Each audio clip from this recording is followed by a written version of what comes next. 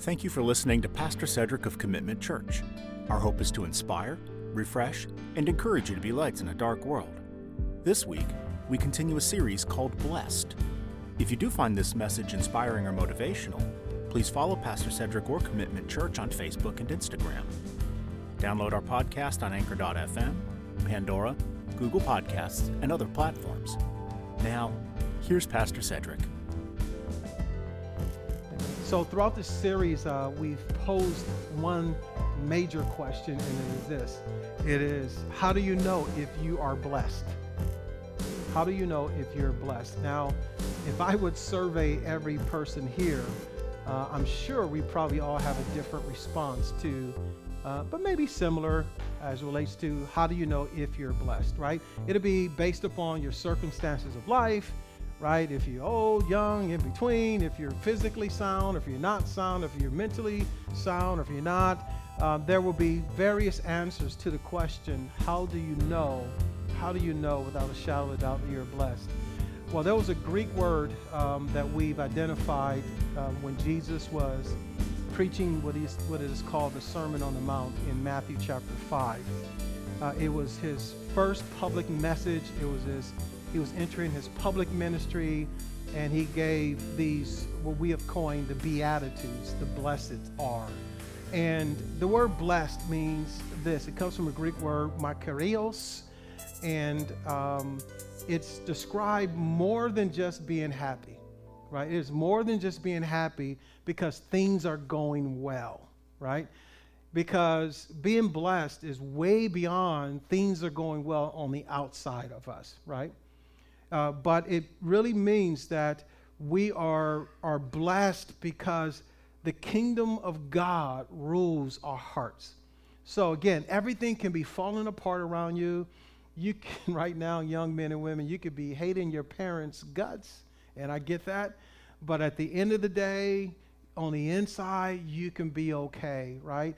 I mean, children can be rebelling and not allowing you to sleep at night and all kinds of stuff that goes along with that, but you can be at peace on the inside, right? Financial difficulties, marital difficulties, loneliness as a single man.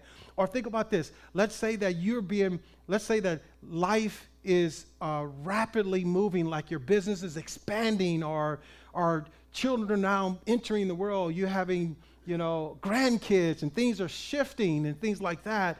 And somehow you can be so burdened, even sometimes by the good things that are happening around you, and lose peace because the kingdom of God is not ruling on the inside of you.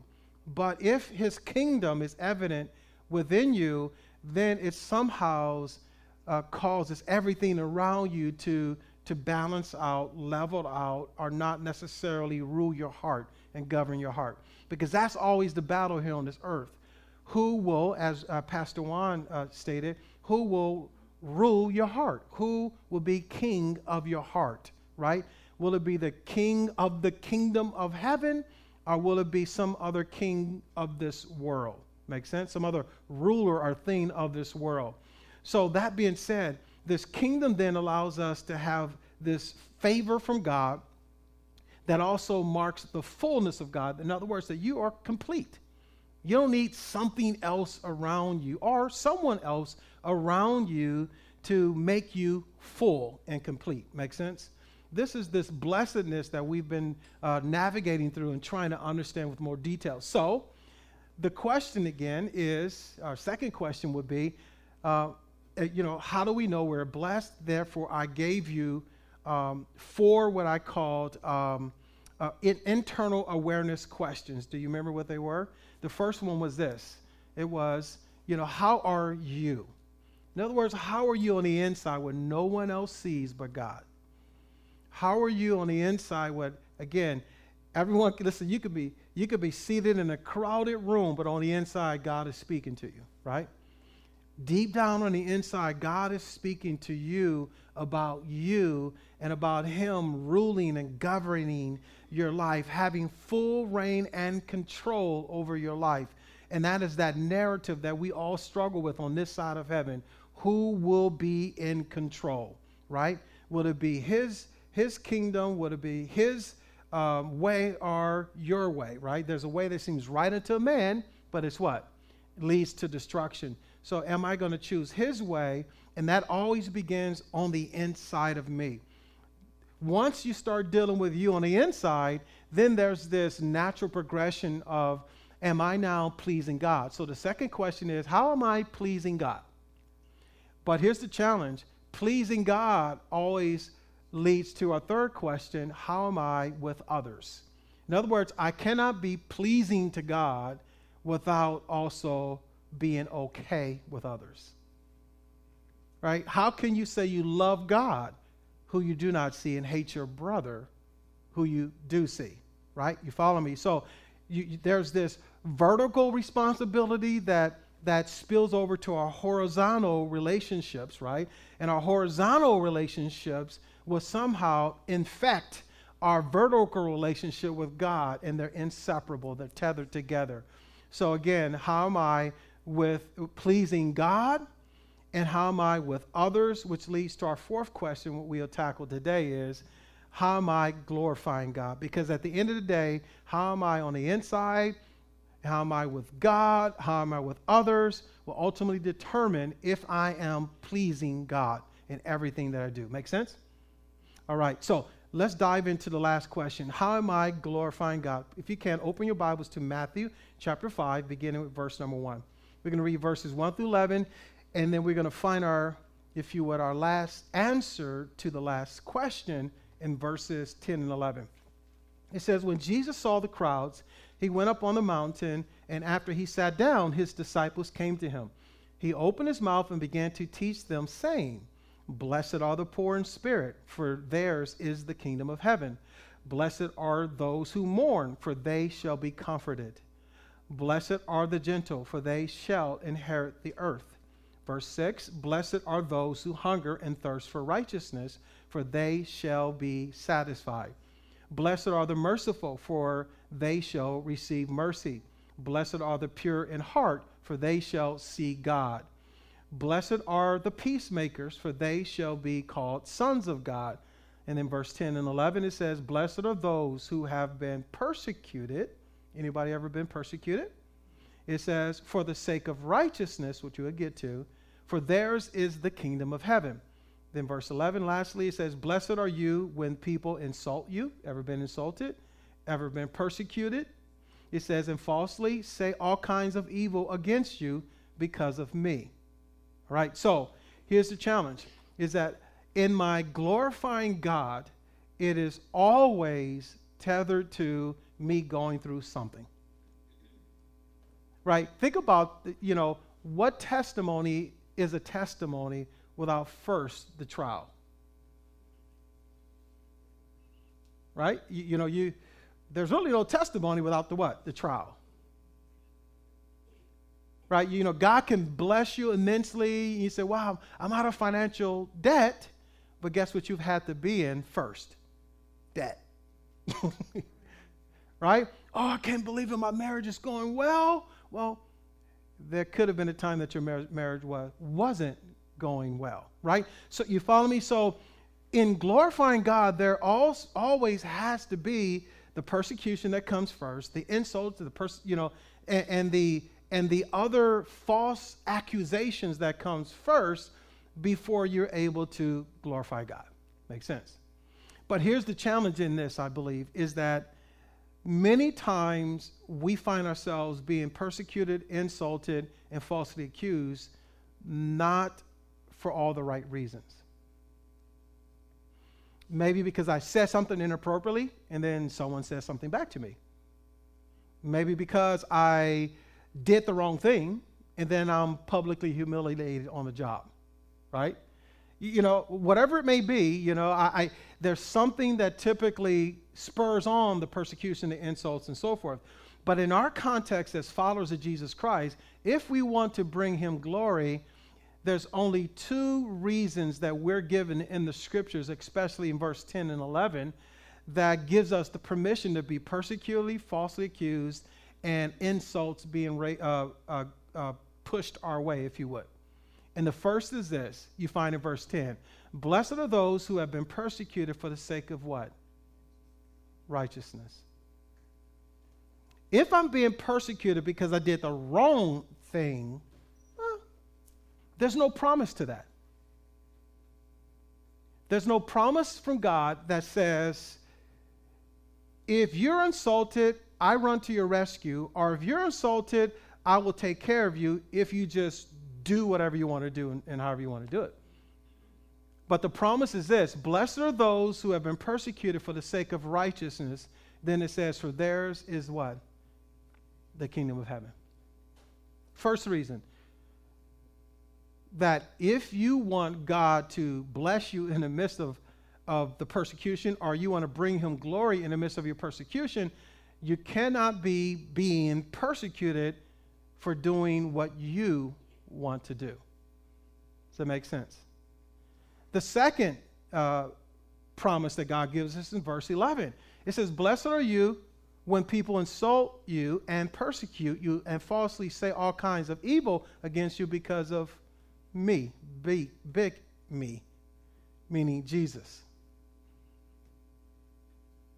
So if I'm being persecuted, if I'm being insulted, if I'm being falsely accused, and it's because of me, there's no promise attached to that. Well, there's a promise, and the promise is you're on your own.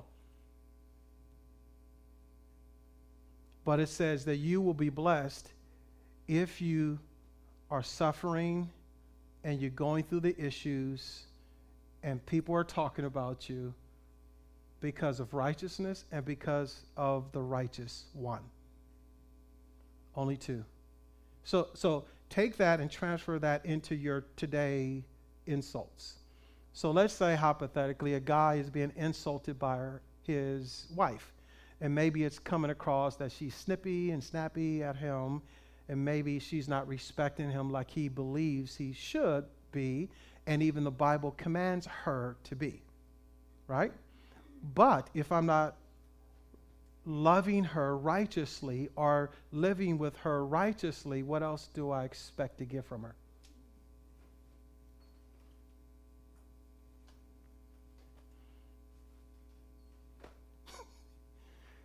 Right? I mean, it is. And then here's the challenge, wives. Conversely, if you want to be blessed by the love of your husband and you're not respecting him as unto the Lord, what do you expect to get? Now, we know that we're all weird and confused, that we don't necessarily do everything the Bible tells us to do, but the reality is, I believe by God's grace, in the wait for a husband or a wife to eventually get it and catch up to God, God somehow supernaturally still blesses you. And some of you know exactly what I'm talking about. That a man can still feel respected even though he's not getting it from his wife because he's in that sweet spot with Jesus. A woman can still feel loved no matter what, because she's in that sweet spot with Jesus. She's not expecting to get it from anyone else, but the kingdom is in her. You follow me? And she is love because love lives in her.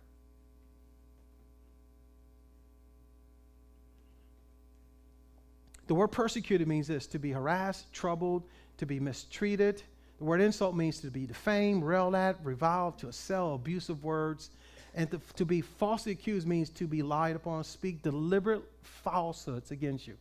So this is what the promise protects you and I from. But our challenge is to come to a place that we realize that I glorify God when I live through these persecution and insults for righteousness' sake and for the sake of the righteous one. Make sense? So 1 Peter chapter 4, verses 14 through 19 fleshes this out a little further. Listen to what it says. 1 Peter chapter 4, verses 14 through 19. It says, if you are reviled for the name of Christ, you're what? So you could do an exercise. If you could put your name in there. If you are reviled for the sake of Cedric, I'm not blessed.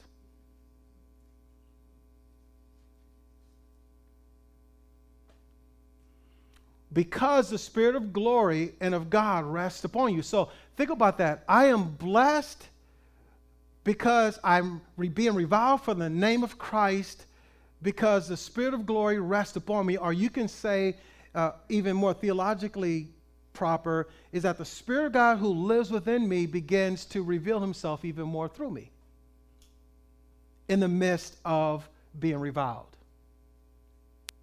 Is that people wonder, what is going on? Why isn't he responding? Why is she responding to me like I think they should? Because the Spirit of God is what? Revealing himself more and more through you, through self-control, peace, long-suffering, temperance. It goes on to say this in verse 15. Make sure that none of you suffers as a murderer.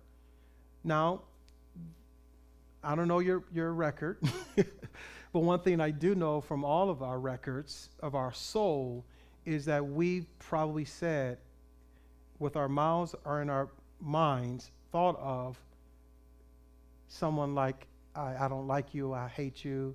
And Jesus calls us all what? Murderers. And then our thief, you could say this, that's someone who covets, right? That I want something you have, right? So think about that. So you may not have stolen anything lately, but you probably wanted something that somebody has. Well, I would love to have that marriage. I would love to have, their children are so obedient. I would just love to have, I would love to have their house, their job, whatever, their job. I would love to, are an evildoer, are a troublesome meddler. Verse 16, 1 Peter chapter 4. But if anyone suffers as a Christian, Christ-like, little Christ, he is not to be ashamed, but is to glorify God in this name. The name of what? Christian. Christ-like.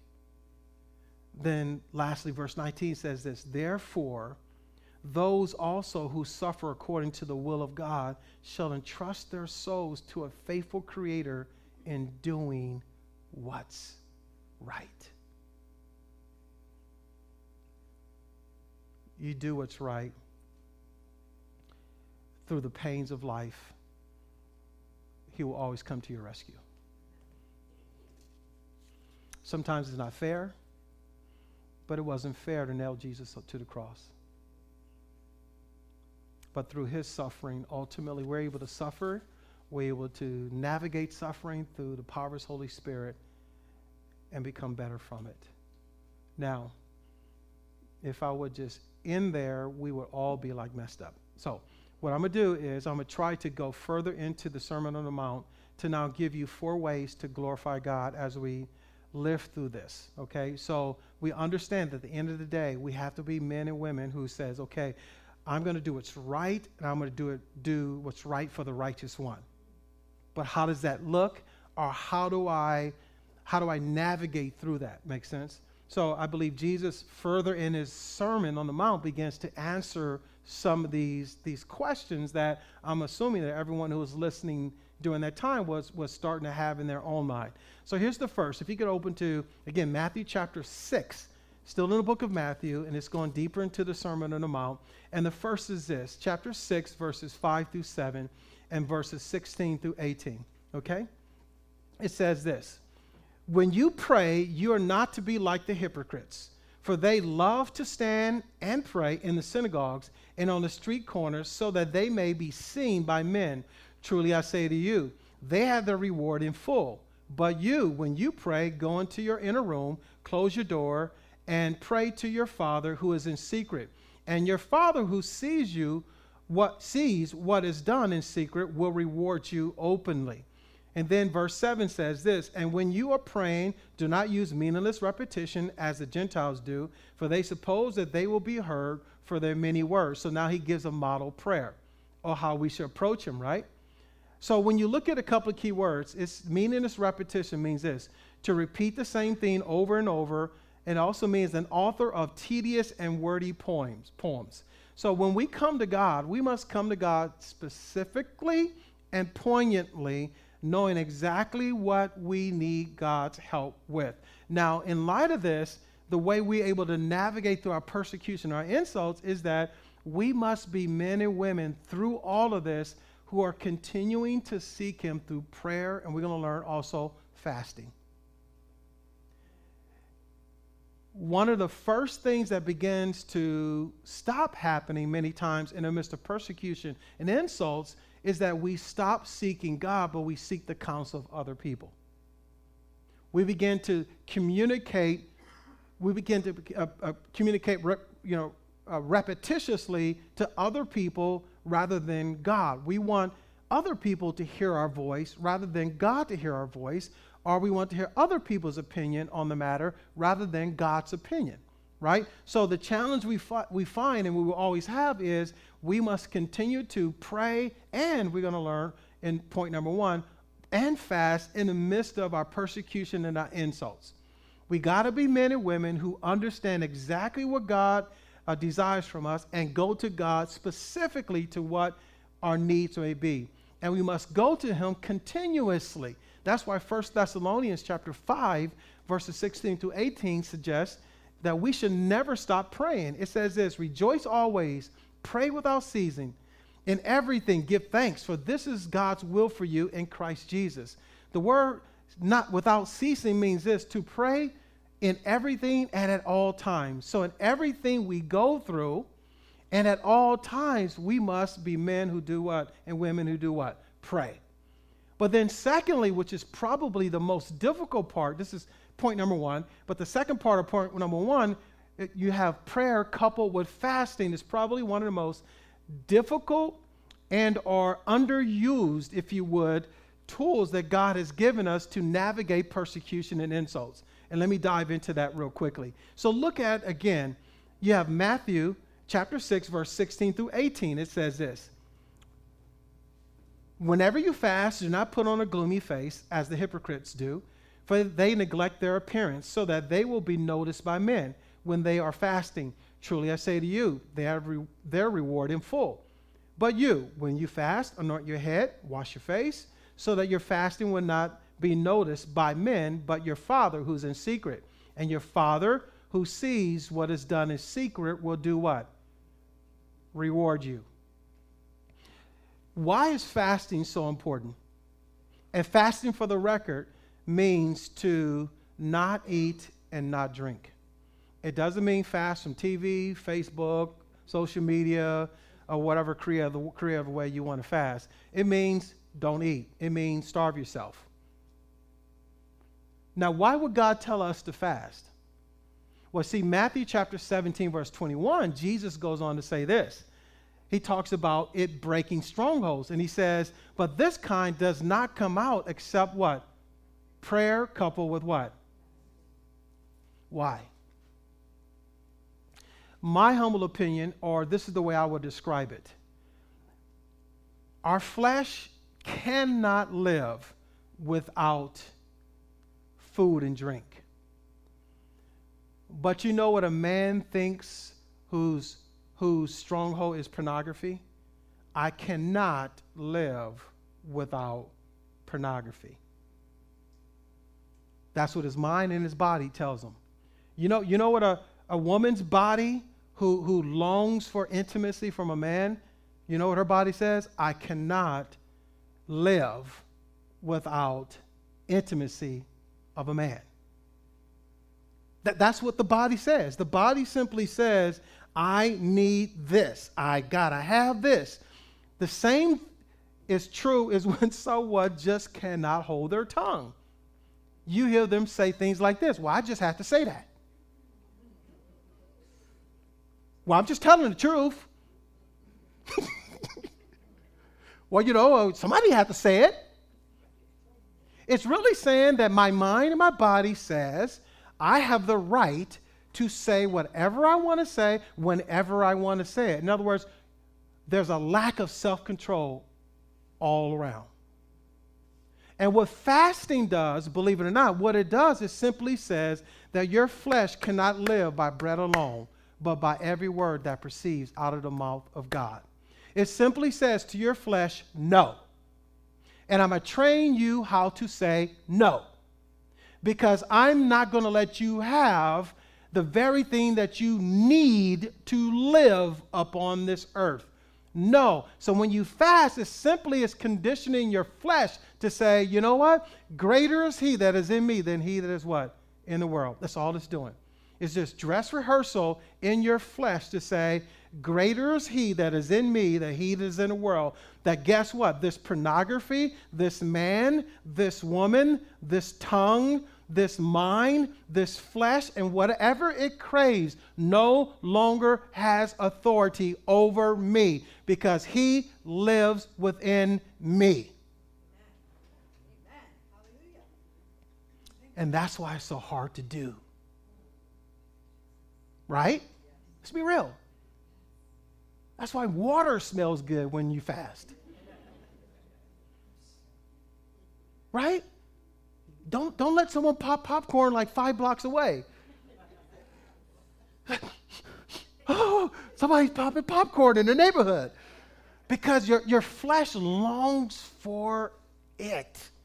And when we're able to say, no, God is telling me to fast on Monday or every Friday or for 7 days or 3 days or 30 days, I'm not going to do it.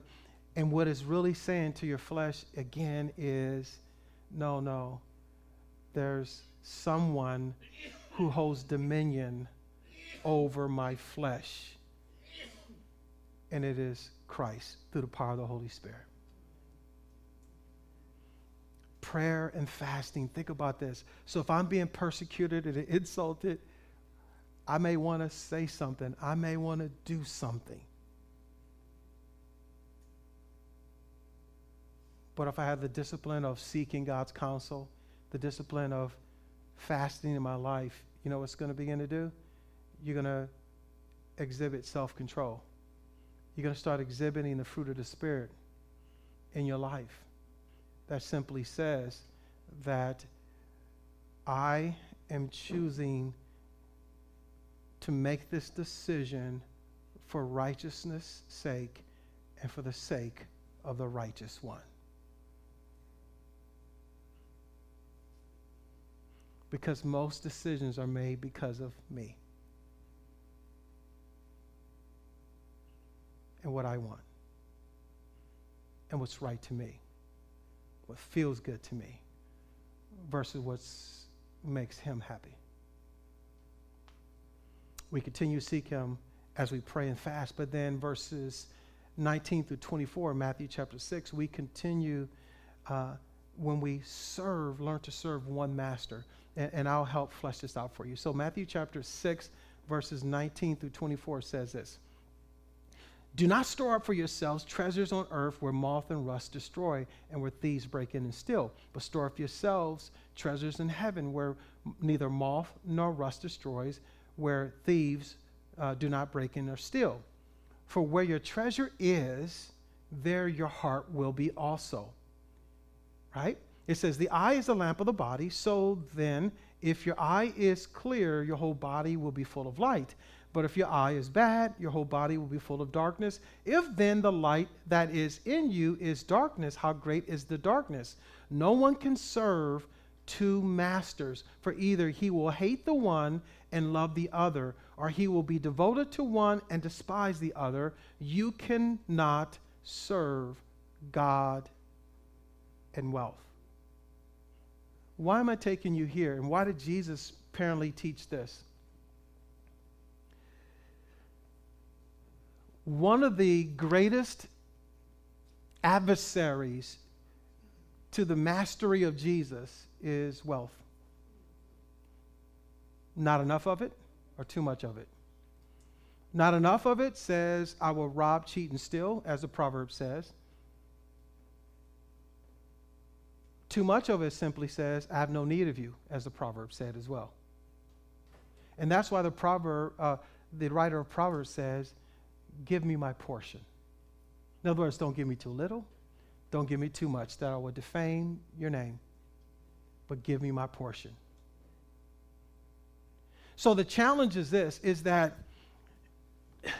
chances are there's going to be some form of persecution or insults that will be attached to money in someone's life. Either you work on a job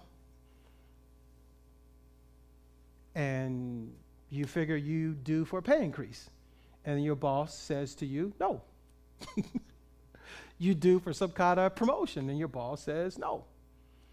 Right? Or let's say you have your own business, and the customer, you feel that you deserve a certain price to your performance and your work, and the customer says no. So there's going to be some kind of tension, or the IRS says something to you, and then you have to change. There's going to be something that happens in your life that will be tethered to, tied to, draw back to money.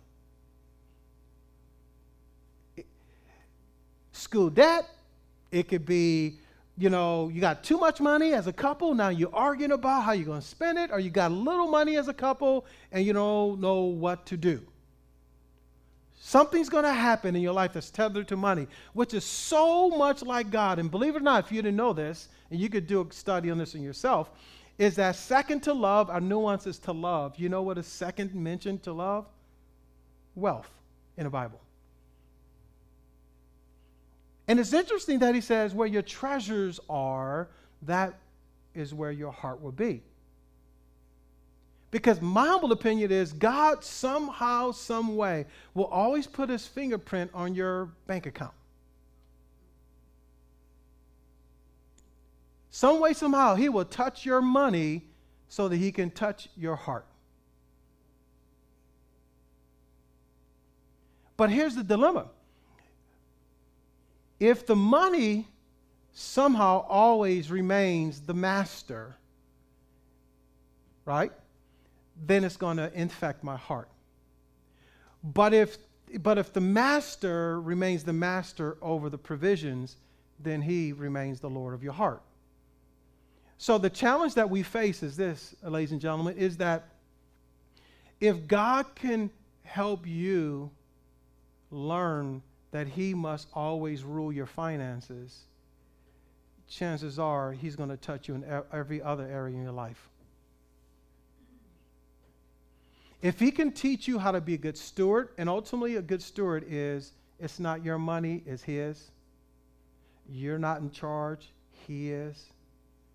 He's the one should tell you what you do with what you have versus you telling him what you want to do with what you have, which doesn't belong to you anyway. But once you're able to balance that out, level that out in your life, chances are you're going to learn self-control in a lot of other areas in your life. Because most people who are frivolous with their money chances are frivolous with every other area in their lives. Most people who lack self-control with their finances typically lack self-control in many other areas in their lives. So why wouldn't he say, let me hold on to the purse strings? Why wouldn't he say, no, you can't serve two masters? You see, because you look at these two key words, the word serve means this: to be a slave, to obey, to be submitted to give oneself up to.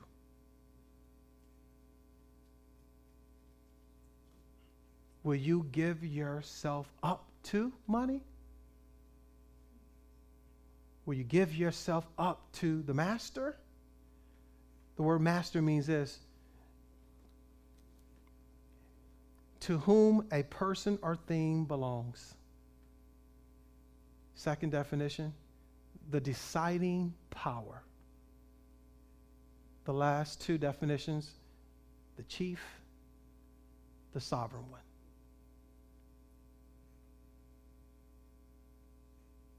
When you're able to say, no, no matter how much I have or how little I have, he is the one who is sovereign. He's the one I belong to. He is the deciding power of everything in my life. Then, if persecution and insults come your way, guess what happens? They just roll off your back. because you know who holds control. Make sense? So it's almost like he has to take us to that extreme that says, I got to get your heart. Got to have your heart. That's why he tells us to tithe and give. That's why he tells us to actually seek me and you do what I tell you to do. Because chances are we get in a rhythm. You get a rhythm of tithing. Oh, 10%, 10%. My humble opinion is 10% is only a baseline. It's a starting point to say this is what you could be doing and should be doing. When he becomes the master, you go, you pray with him, pray to him, 1 Corinthians chapter 9, 8, 9. You ask him, what should I do? See the difference? What should I do? Simply says, God, you own the PIN number to my account. Which simply says he's the master over everything. Make sense? So it's almost like he has to take us to that extreme to really reach our hearts. To then say, okay, where your treasure is. That's really where you are in every other place.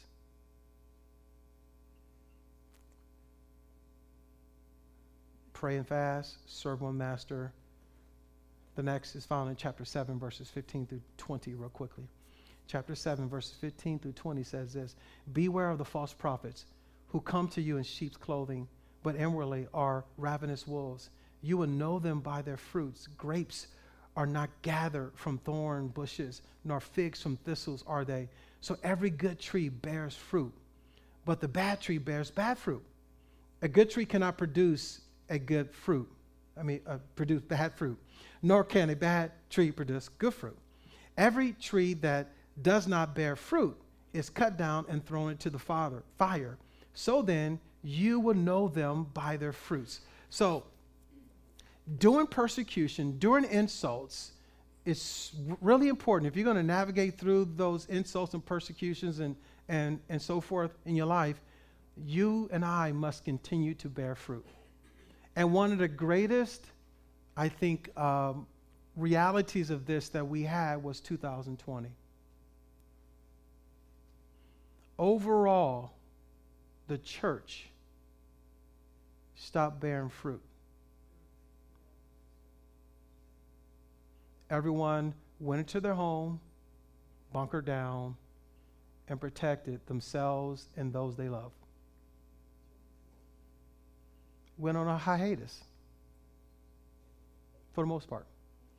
And it was proven, if you're on social media, it was proven that the church wasn't bearing fruit.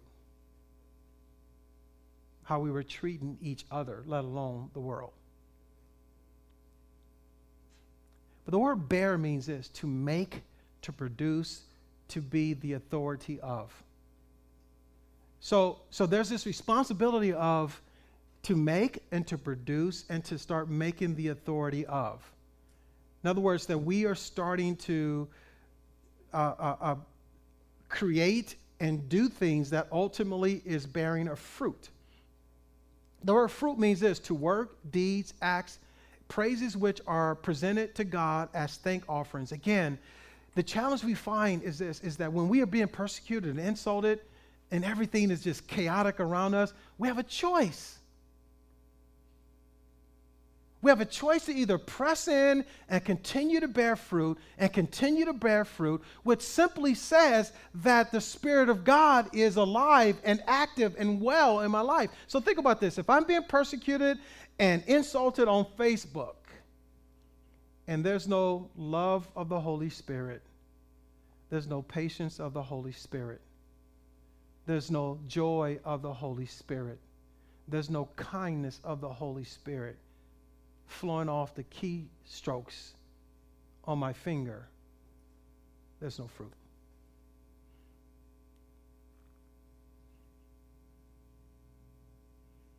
The greatest time that we have to bring him glory is when we are being insulted and persecuted and somehow he is made believable because of the fruit we bear. Some of the greatest times for Jesus' name to be made known and made big is when you are being reviled, disrespected,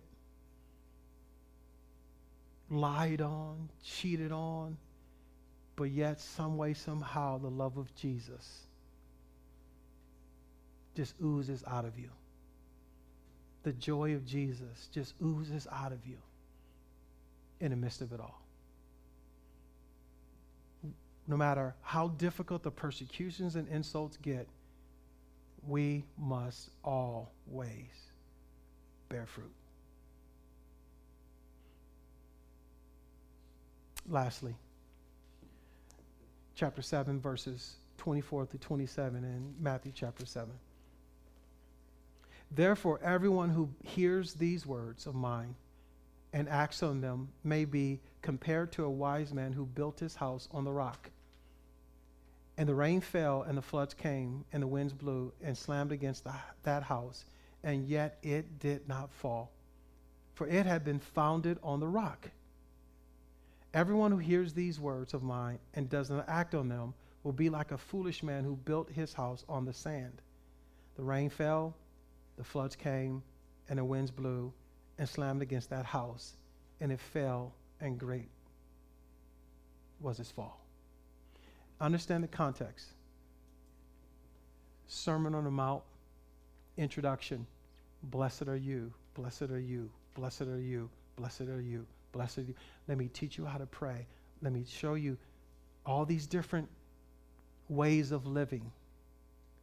Then he concludes, if you hear these words and you obey each one of them, you'll be like a wise man who builds his house on a rock.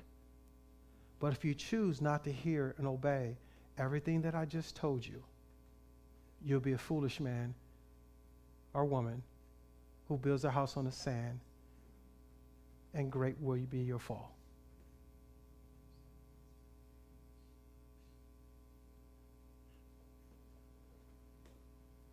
We must continue to seek him in prayer and fasting, serve one master, bear much fruit. Our fourth way to glorify God in the midst of our persecution and insults is that we must continue hearing and acting on the Word of God. When he speaks, we respond. The word hears means this: to attend to, consider what is or has been said, and to understand. So when he speaks, we get it. When God is speaking, we get it. We get it to the point that the word acts means this, and this is so wonderful. This word acts is the same word that describes in the Greek the word bear, which means to make, to produce, to be the author of. So think about this, church, really quickly and intently. When God speaks to you from the authority of his word, you hear it, you understand it, and you start bearing fruit to the point that you become the author of what he spoke to you.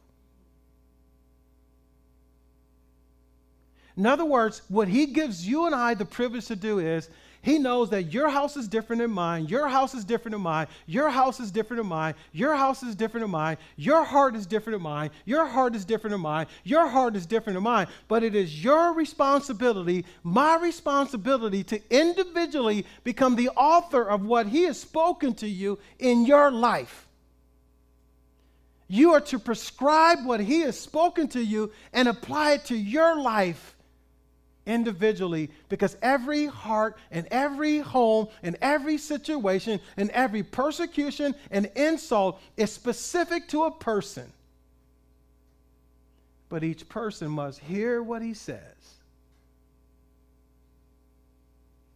and do what he says. And if you don't, young or old, if you don't, you be like a foolish man or woman, builds their house on the sand, and when the storms come, and we know storms come. They just come. It's a fact of life. great will be the fall.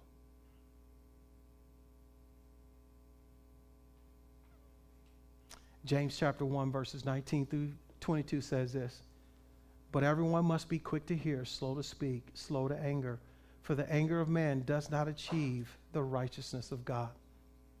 Therefore, putting aside all filthiness and all that manner that remains of wickedness and humility, receive the word implanted, which is able to save your souls. But prove yourselves to be doers of the word, and not merely hearers who delude themselves. When he speaks, you act. You become the author of what he has spoken. That word, the word of God, in that area in your life must become yours.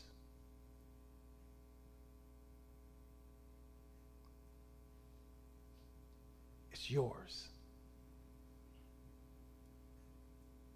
Let me end with this. So I start off and end it with a whole bunch of questions. So the closing will be with questions.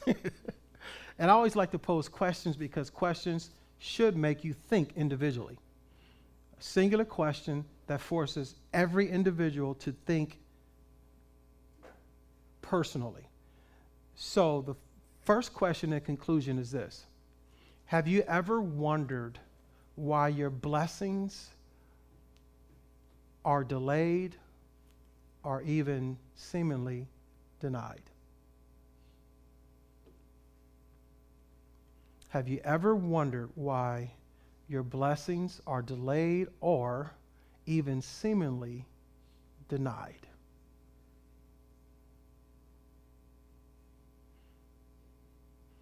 God, why don't they? Why don't he? Why doesn't she? Why? Have you ever wondered that? I know I have. Why are they delayed? Why does it seem like you're not answering me, God? Are you not interested?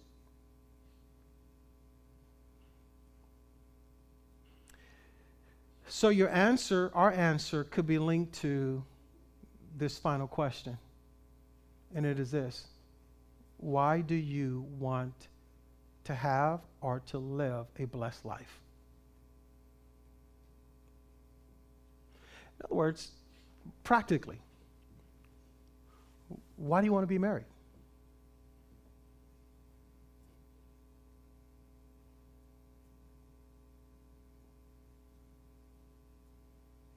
Right? Why do you want to go on vacation? You know, why do you feel that you need to get out of debt? Why do you think you need a pay increase? You know, why do you want to start a business? Why do you want to be the manager? Why do you want to be in ministry? You see, because I don't think anybody wakes up in the morning and say, okay, God, I'm trusting you that my bank account will be on zero today. Right? I mean, no one in their right minds, unless God's called you to that, is waking up and say, oh yeah, okay, God, I hope it'll be really nice that me and my wife get in an argument this morning. It's like no one even thinks that way, right? But you can rest assured, if you had an argument with your wife the night before, that you're waking up saying, God, can you help us? God, can you help my marriage? Right? Right? You follow me, right? If you have a bill that you need to pay, you're going to be praying and say, oh, God, can you bless my finances? Oh, God, okay, I won't spend like that anymore. We'll be praying all kinds of blessedness, right? So let's be honest before God. We do look for these forms of blessing, and I'm not even saying that there's anything wrong with that. You follow me? But why? I'm all up to a man saying, you know what, I want to take my wife to France and, and just woo her and just take care of her and just, sing in French to her or something like that, That's all cool. I mean, to me, my humble opinion is, man, if that's what's in your heart for your wife, my humble opinion is, if she is that precious jewel that God calls her to be, and if I really found a good thing, He's going to give me favor because of her. So I'm a firm believer. Yeah, dream big. Absolutely. Dream big for your wives, guys. Dream big, mothers, for your children. Dream big. There's nothing wrong with that.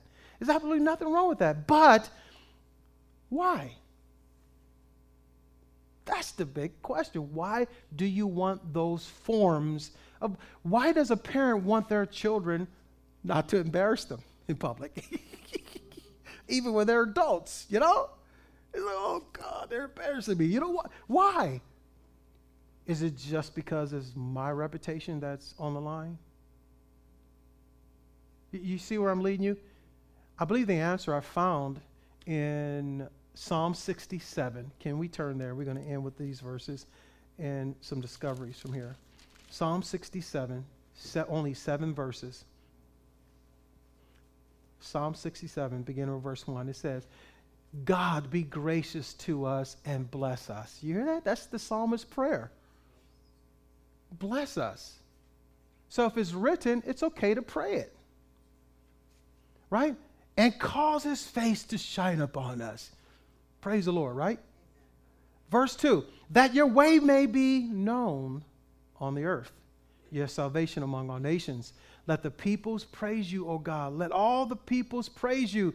Let the nations be glad and sing for joy. For you would judge the peoples with uprightness and guide the nations on the earth, Selah. Let the peoples praise you, O God. Let all the peoples praise you. The earth has yielded its produce. God, our God, blesses us.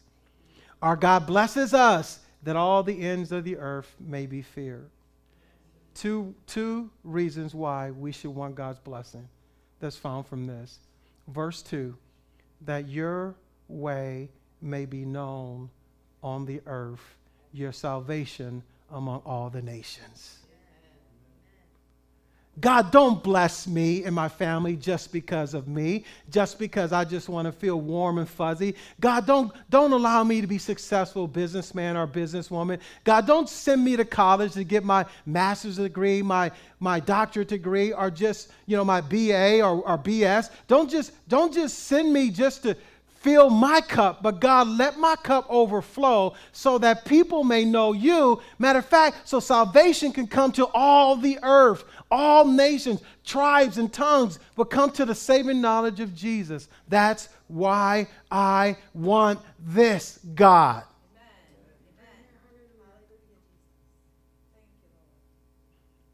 You see, because some of us today, we'll go on vacation and disappear from God.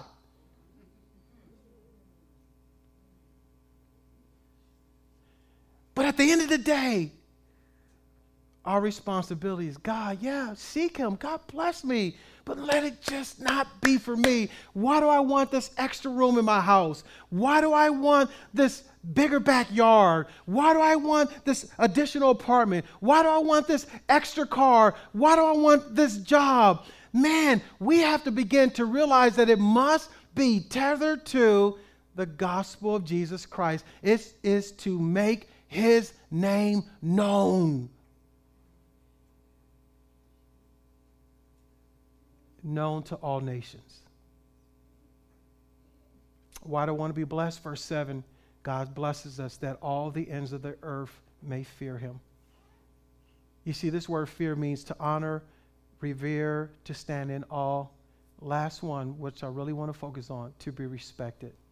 And you do realize today that people on this earth don't respect our God like they should? And you know whose fault it is? It's ours.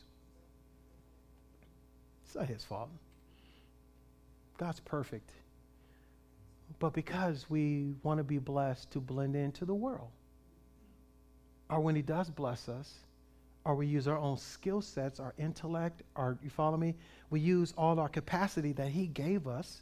We blend right into the world.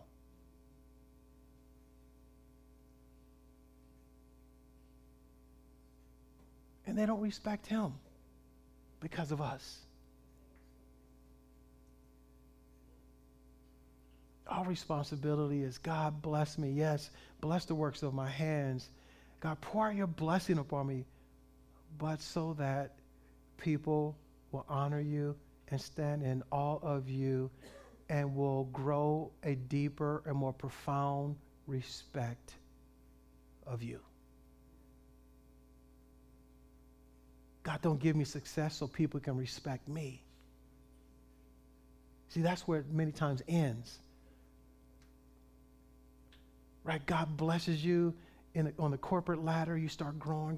Then now everybody fears, reveres, honors, respects you. And they know nothing of your God. It should never be that way. God bless me. Let your blessings fall upon us so that salvation can go to the nations and that your name will be made great and respected in all the earth.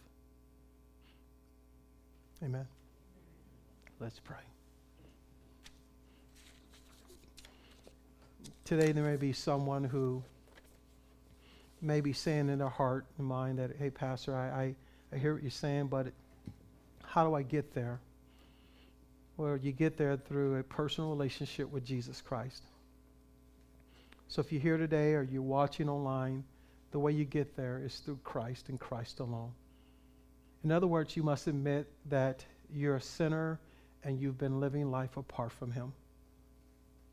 And then now you realize you need him. And in this understanding, you're able to confess with your mouth that Jesus Christ came to die for you. He was buried for you, and he rose again from the grave just for you. And you surrender your life to him completely. And if this is something you want, you could just pray along with me this short prayer that encompasses everything I just described. And it goes like this. Just say, Jesus, forgive me. For I have sinned against you. And because I've just been living my life on my own without you. But I repent of this, and I turn to you. I realize that you, Jesus, came to die for me. You were buried for me, and you rose again from the grave just for me. Jesus, please come into my heart to live, to rule, to reign as my master and maker from this day forward.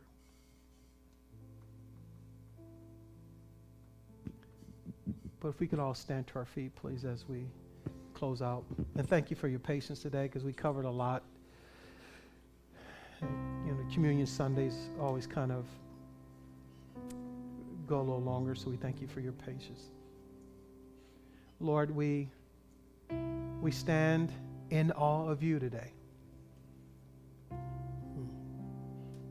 because you're the great I am. Lord, on behalf of myself and your people, Lord, I ask for your forgiveness.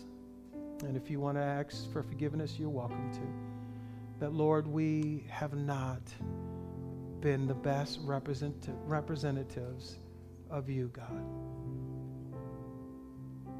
In many cases, Lord, we have defamed your reputation. Forgive us. But today, my Lord, we want your complete blessings upon us individually, every heart, every home. We want your complete blessings upon this church for generations. Spirit of the living God, fall afresh and bless us today. Not so that we can be puffed up or think too highly of ourselves, but because we want your name, Jesus, to be great upon all the earth. Not because that we can say, look at us and what we have and what we've done and accomplished. But Lord, salvation, so salvation can come to the nations. Lord, we want salvation to come to the nations, that your name will be feared and awed, respected like it should.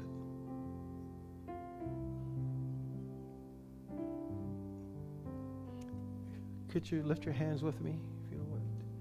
Father, we just pray that you would just allow your blessings to fall afresh upon us, and a clear understanding of why we want to be blessed. Use us and the many blessings that you will give us to go into all the world, into the highways and the byways, compelling people to come in, that your house of worship may be filled, based upon the book of Luke. Lord, we want you to be honored in everything. Use us in every area of life for your honor and glory. In Jesus' name, amen. Can we give the Lord a hand clap? Thank you again for listening to Pastor Cedric of Commitment Church. If you would like to learn more about Jesus Christ, please visit our website, www.commitmentchurch.org/start. This website will walk you through having a personal relationship with God through Jesus Christ.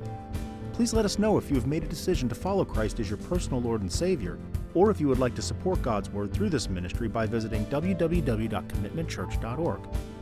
You can also visit loveallnations.org for more information and to receive encouraging videos. Lastly, if you or your family reside in the South Jersey area, please visit us at 2 Berlin Road South, Lindenwold, New Jersey, 08021. May God bless you and have a wonderful day.